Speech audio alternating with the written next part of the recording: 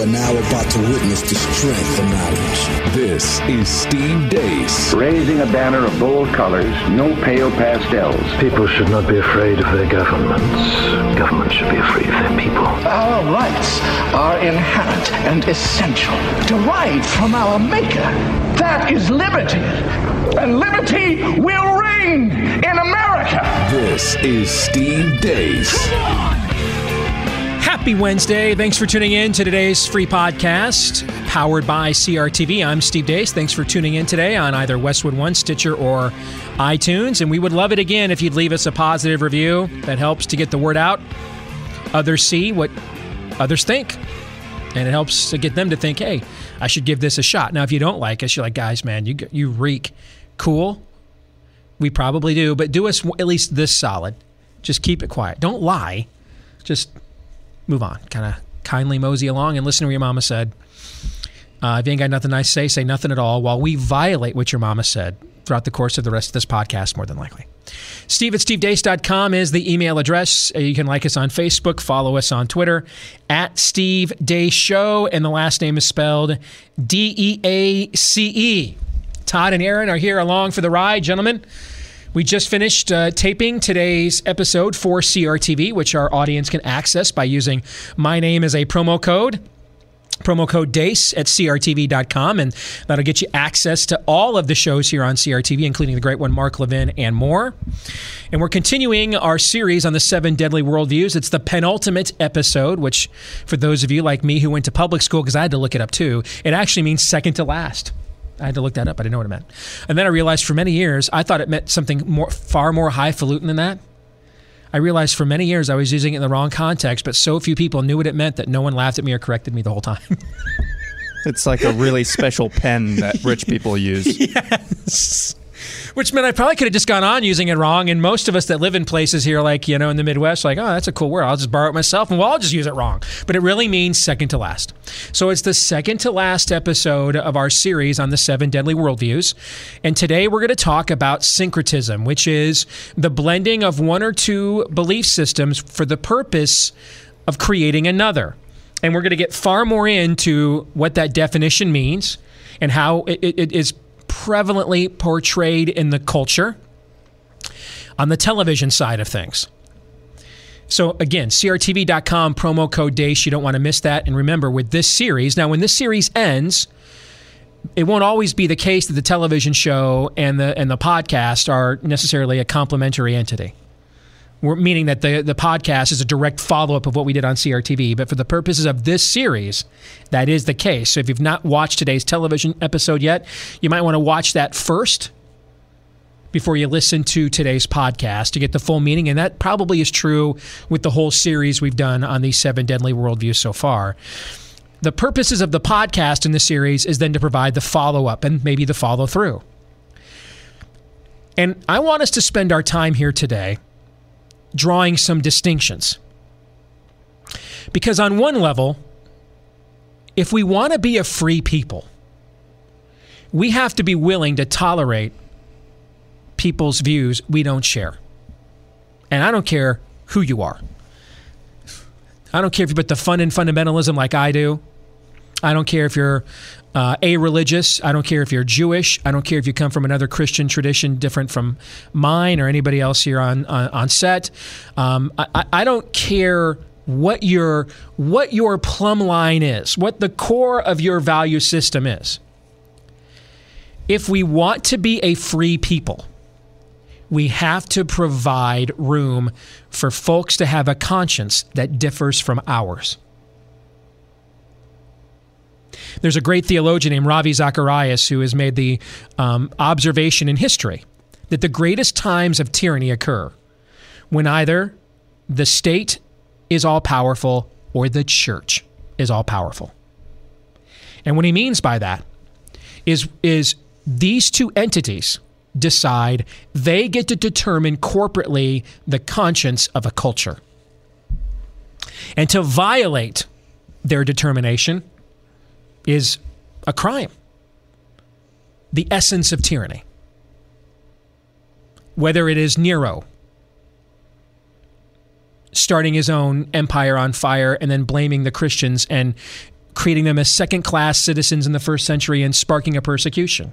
Whether it's the Christian church saying, well, if you're not a Christian or you're not going to go by our specific perspective of Christianity, we might inquire, so to speak, into who you are and where you're from, and maybe we're not down with that altogether. We have to leave room for conscience. Now, ultimately, our way of life has to be based on something solid. Our laws have to be based on something solid. But aside from that, we have to leave room for conscience unless someone's conscience guides them to do something that violates somebody else's God-given rights. Meaning my conscience leads me to abuse your children. My conscience leads me to abuse you. My conscience leads me to murder you. Well, then, therefore, you are violating someone else's God-given rights, and that's when we bring the state in to punish you for your conscience leading you to, or not having one, and leading you, or whatever one you have, leading you to malfeasance. Short of that, though, we have to provide a place that permits differing views.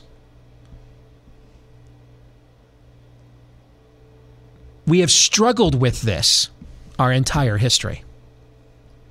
And you know why we have struggled with this our entire history? Well, because we have struggled with this our entire history, meaning we haven't just struggled with this our entire history as Americans, because we have. I mean, the tenet in the U.S. Constitution that says no religious test for office, we read that today to mean that you can believe any religion you want, even Satanism, and no one can question you on it if you run for office, except that's not what it meant. It was put in there because many of the original 13 colonies were started by churches.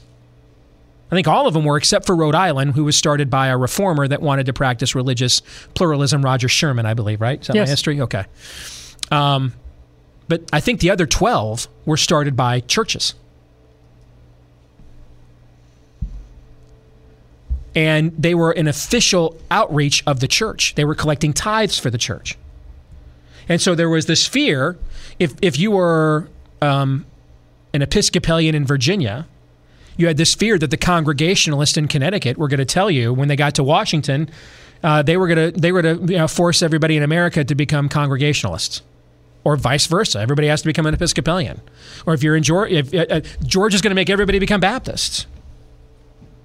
Maryland's going to make everybody become Catholic or Baptist because they kind of had a split there in that state.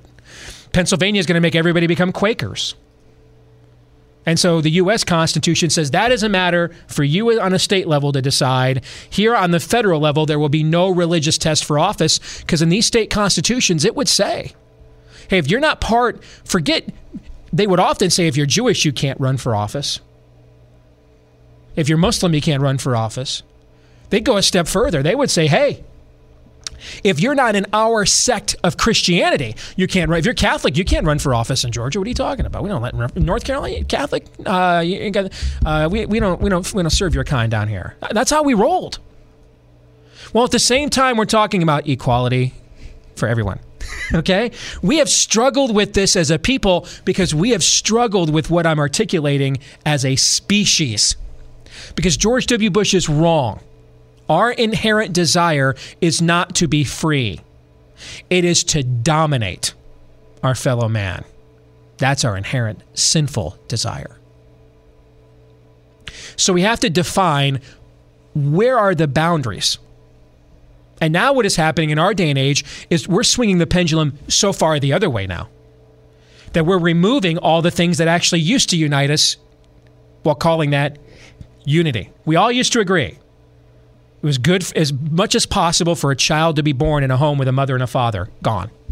Now gone is what's a mother and a father. That's gone now. Along with what's a child, gone. So we're taking away, we've gone so far now, we've swung the pendulum so far in the other direction. Now the things that used to unite us, we have rid ourselves of those.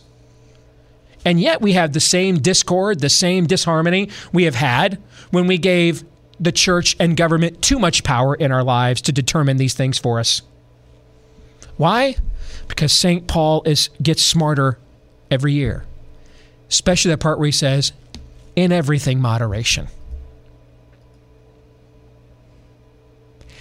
So how do we moderate? Not our value system now. Steve, you sound like a wimpy moderate. No, a wimpy moderate's going to tell you, moderate your value system. I don't want you to change what you believe at all. Well, let me rephrase that. I do, but not under compulsion. Like if I think what you believe is wrong, I hope over the course of time, we can gracefully and passionately and with enough conviction and integrity communicate what we believe is right in a way that it might persuade you. But there's a difference between persuade and compel. God could compel you now. He's interested in faithful, relational obedience. If you've ever been a parent, you can compel your children to a certain point to make them do what you want. But what you really love and desire is when your kids recognize how much you love them and they do what you think is right out of recognition of your love for them and knowing that you're coming at this advice and this guidance from a place of love and they seek to return it with their obedience. See, that's the same thing God wants from us. He could compel us at any point. At any point. But he didn't create us in his image to be robots or automatons. He created us in his image to live as if we were made in his image, to reflect him. That's why we love hearing "Chip off the old block."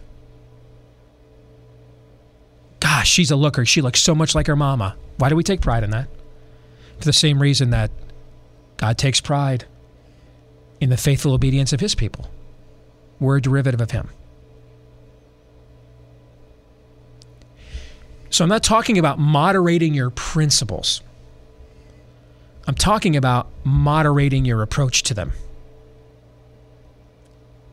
And understanding at some point we have to be willing to say as a people, we're going to agree to disagree. Some of the most faithful listeners we have to our show and podcast are people who are LDS, Church of Latter-day Saints. They reject Trinitarian thinking. I don't. It's an inherent aspect of my worldview and belief system. We have done Theology Thursdays on Facebook Live where we've discussed this and debated it. I'm happy to discuss and debate it till the cows come home. I'm not changing my mind. Hopefully I can change yours. But if I can't, that's okay. Are there 15 other things we agree on? Cool. Then I don't know why we can't work together on those 15 other things.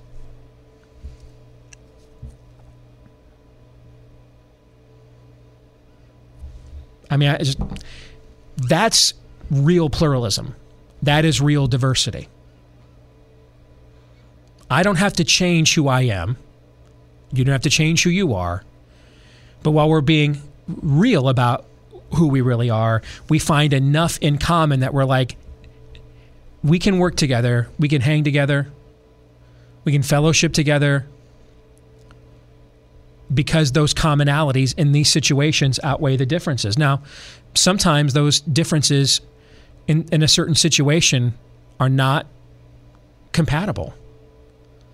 I would not, this is what St. Paul describes as being unevenly yoked. Like I would have a hard time understanding how two people can be married if they don't have the same moral value system. If they don't have the same accountability moral value system. Maybe for some people it works. By and large, I would guess, though, it does not. Because at some point in any marriage, you're going to find yourself feeling like you're in a trench. And you want to believe that that there's at least one person in this world you know has your back. And you're married to him.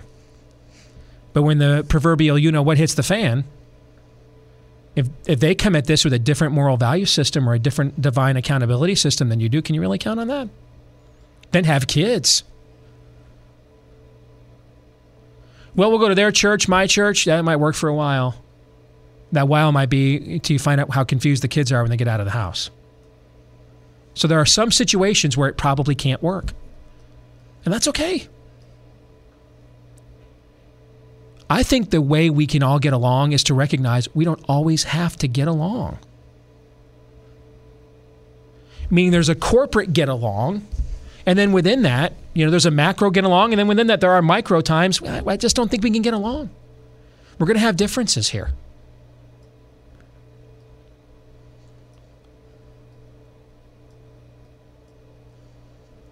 You and I may believe in the exact same prophets, the exact same Proverbs, the exact same Pentateuch, the exact same moral law. But if you don't accept that there's a new commandment I have given you, Christ says, to love one another, that we can boldly approach God's throne individually out of grace and have that level of an individual relationship with Him through Christ, there's going to be times our worldviews will be in conflict, because I will see certain situations through a grace lens that your worldview doesn't translate, because you don't accept grace with the same way I do. And guess what? Those probably aren't the situations we're going to be able to roll together, and that's okay. That's okay. I don't go to Mass with Todd. I mean, there are some times it's okay that we don't agree. I think we need to give ourselves permission to not agree with one another more. I don't think the problem is we're arguing with each other. I think the problem is we're not arguing really at all. I think we're just venting. We're dehumanizing. We're, labeling. So we don't really have a goal. Yeah, there's no resolution to be had, right? Nothing. We're just having tantrums. Why won't you be a part of my tribe? Why won't you affirm my preferences and traditions and behaviors? Yeah, I second and third and fourth this. This is exactly right. A few years ago, I had a gentleman who was working for quote-unquote marriage equality, Rainbow Jihad, in Minnesota. And I know this because this was his Twitter bio. And I'm trying to remember, I can't remember the actor's name. Do you guys remember who's the actor who plays Spock in the new J.J. Abrams Star Trek movies? I wouldn't know. Oh, give me a second while you're talking. Yeah, I can't remember his name. Anyway, when I saw the very first one, so this was 2009, so it's almost 10 years ago now. Gosh, man.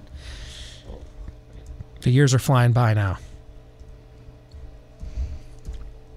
And Zachary Quinto, thank you. And I had talked about what a remarkable performance he had given.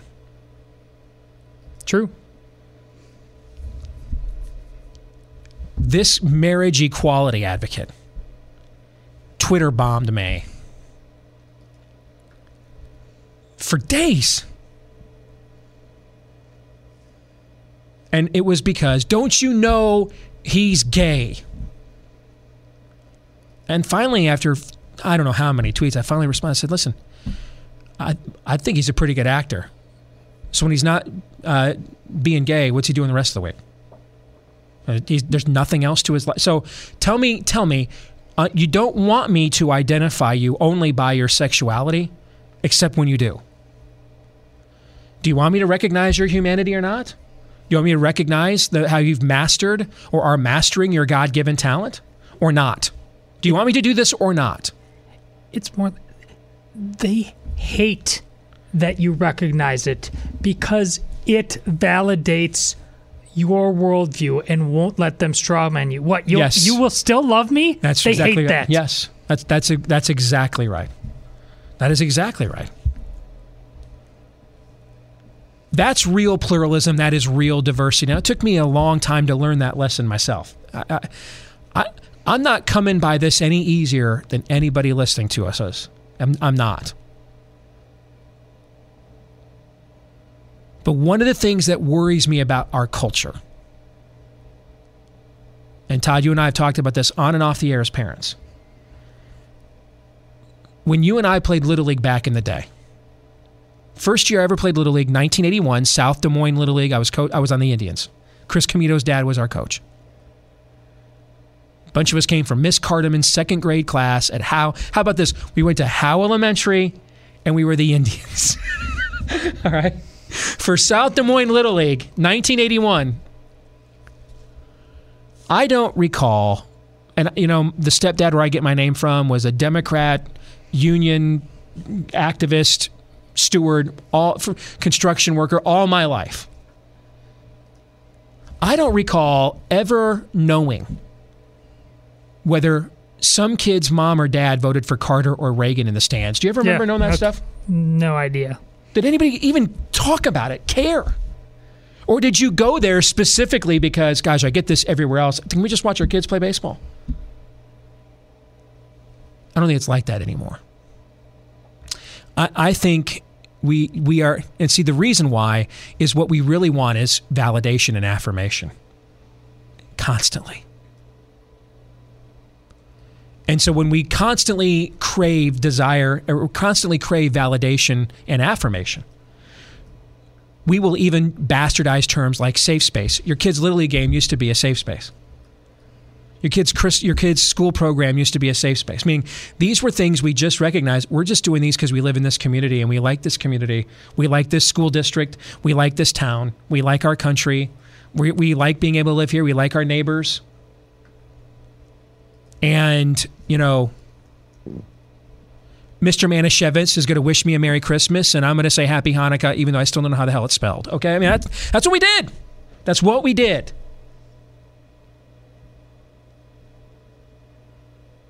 We don't do that anymore. Everything has to be polluted with our differences. It's the show I did for, I was on a panel on PBS after the 2016 election. And they were doing a bipartisan perspective on how to handle Thanksgiving dinner after a divisive election, how to talk about it, how to bring it up. And only providentially, because I was the last one that agreed to do it, I actually was the last person that spoke on this montage.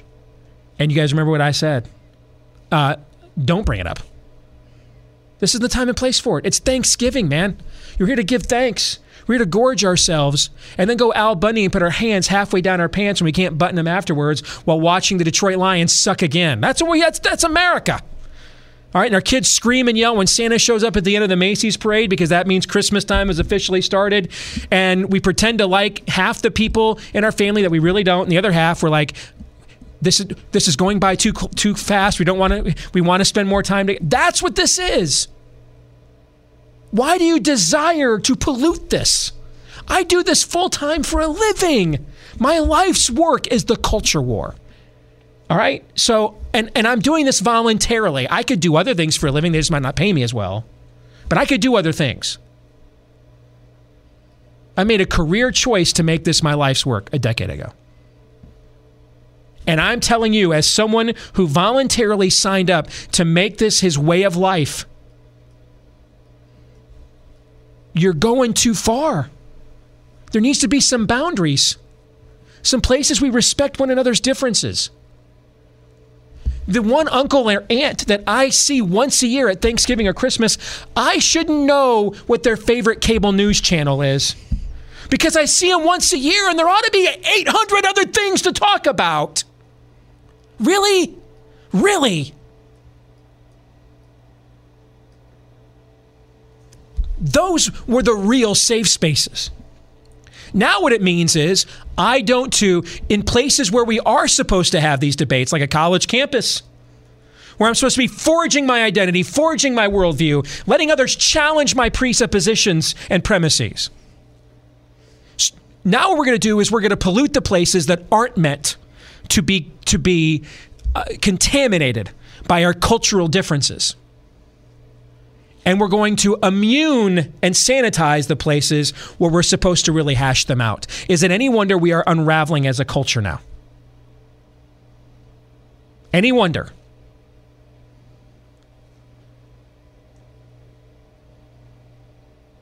Seven Saturdays this fall, my favorite college football team, the University of Michigan, had 111,000 people sitting at the Big House watching a game in a state I believe Donald Trump won by like 3 votes, guys. Or something. Wasn't much more than that. It was real close. Whether the team was playing well, and too often this year it was not, or not as well as we had hoped. How many times do you think people looked around the stadium and said, did this person vote for Trump or Hillary? But there is an element increasing in our society that wants that to happen. That wants to make the National Football League its place of protest. Nothing. The same people telling us they want safe spaces really want none of them. Except they want the spaces that are supposed to be where we have these cultural arguments safe from viewpoints that they don't agree with. That's what they want. That's not pluralism. That's not diversity. That is syncretistic tyranny. That's what that is. Now, one thing that's helped me quite a bit in my personal relationships, and if you're an old-time listener to this show, you've heard me talk about this before. If you're new, good news, you haven't. And that is what I like to call my open-handed and closed-handed philosophy. In my closed hand, I have my convictions. Convictions. These are things that I will not bend or change, even for my wife, and I love her more than all of you listening right now, I promise. She won't change my mind on these things. Because these things are individual beliefs that I'm accountable to the most powerful being in the universe alone for. But I don't have a lot of these. There's not 30 things in my closed hand. I haven't written them down in a while. I doubt there's 10. These are the things that I go to the mat for. I do. Because I think eternity, existence, relies on these 10 things. And then in my open hand, I have my positions. So my closed hand, my convictions. In my open hand, I have my positions. These are things that I may feel more strongly about at any given time in my life or not. I might even change my mind on. With more learning, more relationships, more experience, wisdom, etc. And given what's going on in my life, I might care about some of these positions more than others. And then another time in my life, that might change.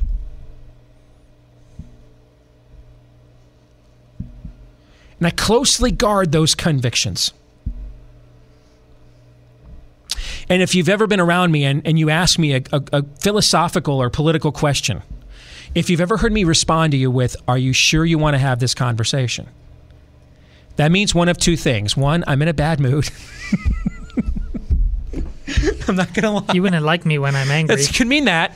The other, it could be you've asked me about one of my convictions, which means I am happy to go down this road, but it's not going to end with, I'd like to buy the world a Coke. It's going to end with either you agree with me or you don't. No middle ground. Because we're in my conviction territory now. Now, positional territory, cool. Let's have that out, man. And you might even change my mind on those things. My mind's been changed on a lot. Over the years, I've talked about how libertarians have won a couple of major arguments with me. I used to be the kind of person that thought, especially after 9/11, hey, I think the surveillance state's a great idea, so we know who the bad guys are. Until we saw, what the Obama administration did. So my libertarian friends, they taught me the old philosophy that it ain't no fun when the rabbit's got the gun. Be careful giving government any power you wouldn't want people who don't agree with you or share your tribalism to have later on. They won that argument with me. They won the argument with me about, the idea that we can colonize the Middle East with freedom and liberty and Americana. They won that argument with me. Then we get into areas like what's the definition of a marriage with my libertarian friends. They will never win that argument with me because they're debating a conviction, not a position. Now, I don't need you to accept all of my convictions for us to be friends.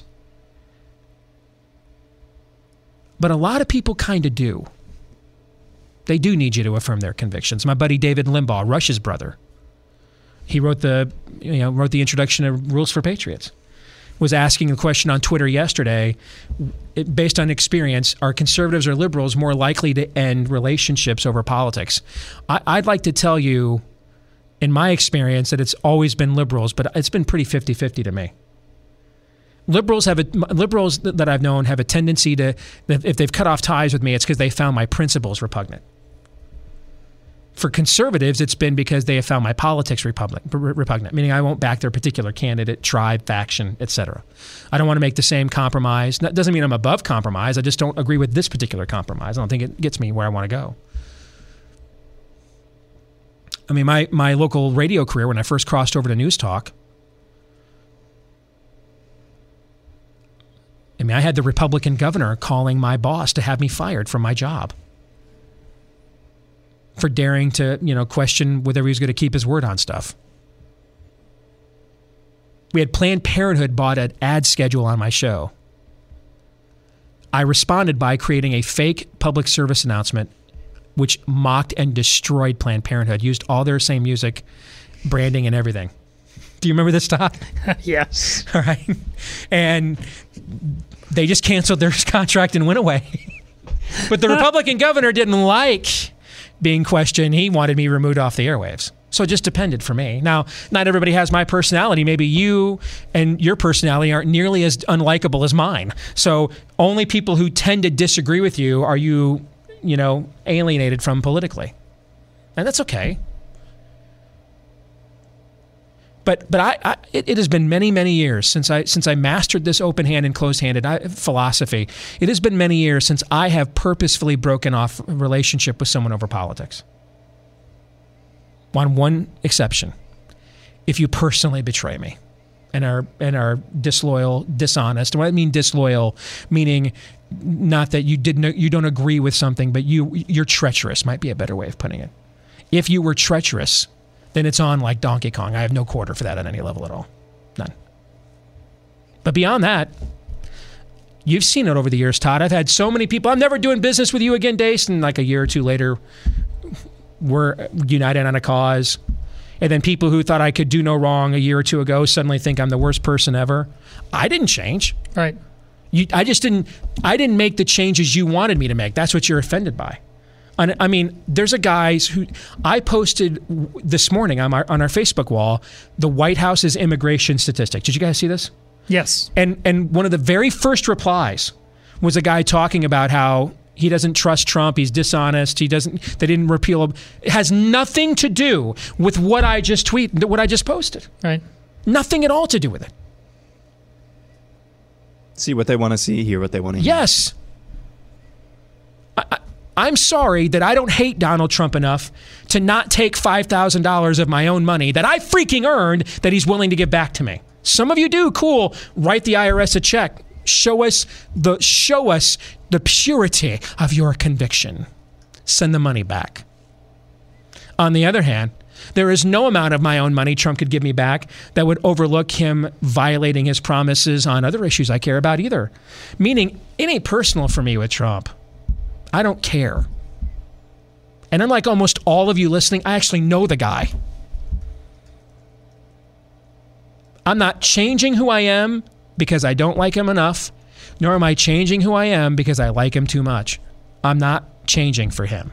I'm not changing for any of you listening. I'm not changing for you guys. I'm not. I'm happy if we can get along, if we can work together, cool. A few years ago, we've got more unity in the pro-life movement in Iowa than we've likely ever had. You know why? Because one of the major reasons why, I believe, is because I removed myself from the equation. Because I went too far in calling out charades. Made it too personal. I didn't have this open-handed, closed-handed thing mastered quite yet. And so I created too much collateral damage. And it made it so personal that even when I was right, I so personally frustrated and angered some people, they wouldn't accept it just because I was the source of it. So guess what I had to do? Swallow my own bile and eat some humble pie and walk away. And hire Tim Overland, who is our director at Personhood Iowa, and he has spent the last few years doing a masterful job smoothing over a lot of those relationships that some of them were bridges that needed to be torched. Some of them weren't. I torched them all. I didn't have to do that. Should have listened to John Lennon. Dear Prudence, won't you come out to play? No, we're going to leave Prudence inside. I got this. Dear Flamethrower, won't you come out to play? Yes.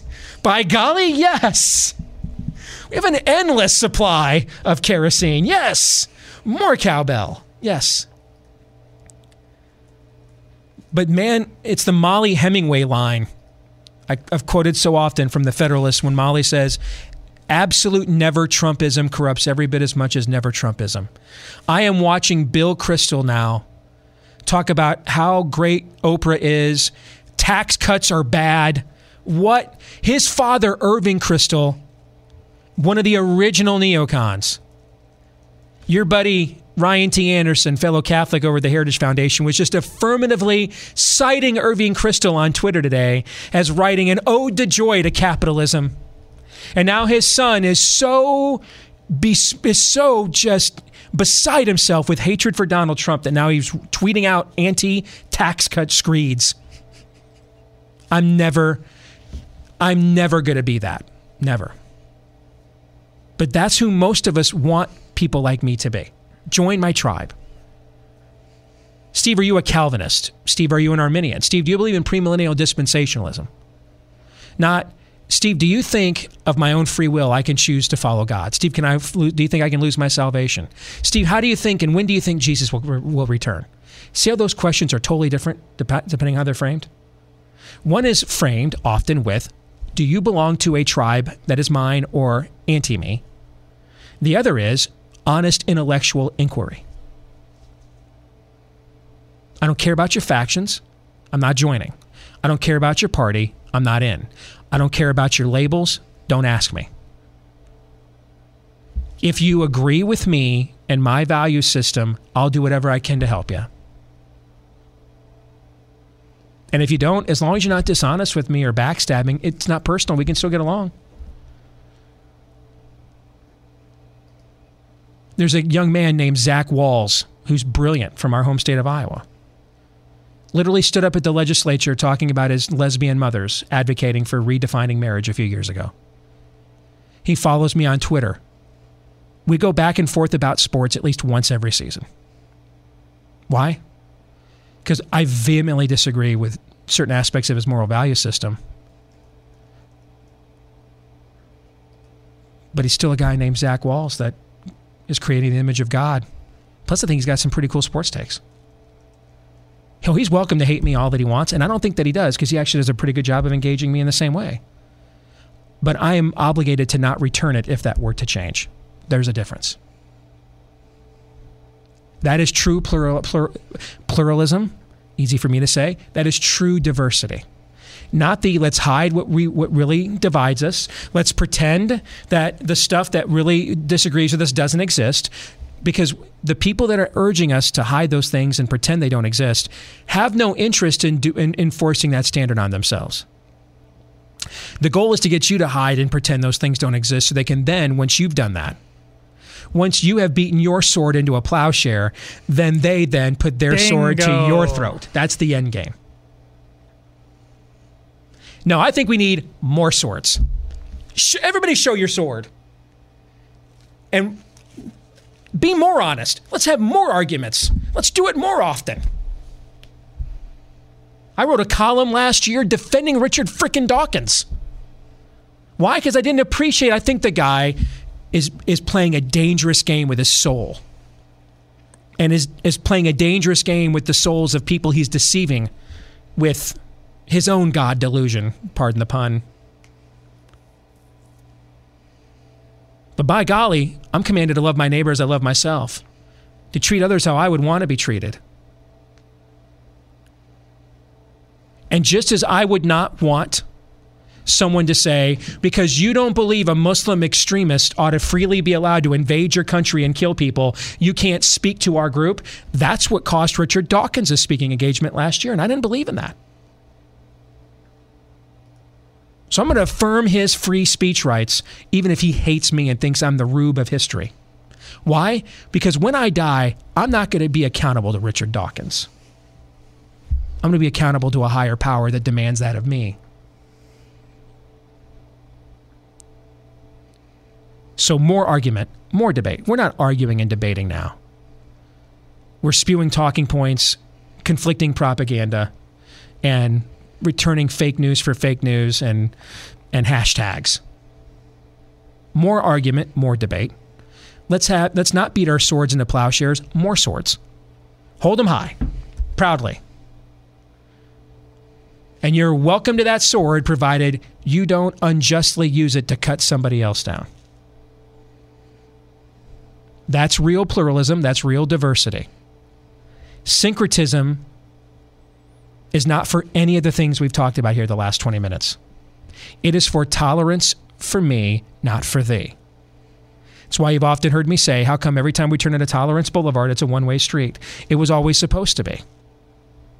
Once you agree that, yeah, I probably don't need to believe these things anymore or talk about them, cool. We're going to believe now what we want even more and talk about them twice as much, especially to your kids, and you'll subsidize it. Closing thoughts, Todd. Well, I just want to follow up on that. We've remarked quite a bit within the last 5 years how quickly the tide turned. And it's because of what you just said. Once that is established, once critical mass is reached, whatever that is, you will go from, well, of course, marriages between a man and a woman to transgender bathrooms like that, just like we did. The buildup has been long. It has been dedicated by those who believe in syncretism. It has been unapologetic. And once they got us and they realized our soft belly was sufficiently exposed, it's very much game over. We don't even have the ability to fight anymore, which brings me, just want to echo Steve's point about that's why you have got to get back into fighting shape. You have to realize what a really good fight actually is with an actual person, not straw men, not people you want to defeat, people you want to fight for in love, just like your God fought for you. Aaron. Yeah, we always, I think, always checking our motivations whenever we interact with other people, especially those who disagree with us, or even when we get around people who disagree. Why are we just hanging around people who we agree with? Why do I think this way or want to say this? We'll always check our motivations for why we treat people the way that we do. Is it out of a motivation of, I want you to be like me? Or is it out of a motivation of trying to evangelize them, seeing them as truly another human being made in the image of God? I think, again, God himself is more concerned with our motivations for why we do what we do than outward appearance. When Samuel comes to the house of Jesse, it says in the Bible, man looks at outward appearance, but God looks at the heart. So we always have to check our motivations in this arena and truly ask ourselves, am I just hanging out around people who agree with me because that makes me feel safe? Or am I do I really believe what I believe in? Am I willing to actually go and take this message to people who don't agree with me or don't see eye to eye with me? Well said. Yes. And be willing to do that now, as Aaron suggests, before they shut down all the avenues for us to do that, because that is what they would like to do. Confusion instead of clarity, until it is their clarity. That'll do it for today's free podcast. Don't forget crtv.com, promo code DACE. Tomorrow we conclude the 7 deadly worldviews. Until then, John 3:17. This is Steve Dace. I like you.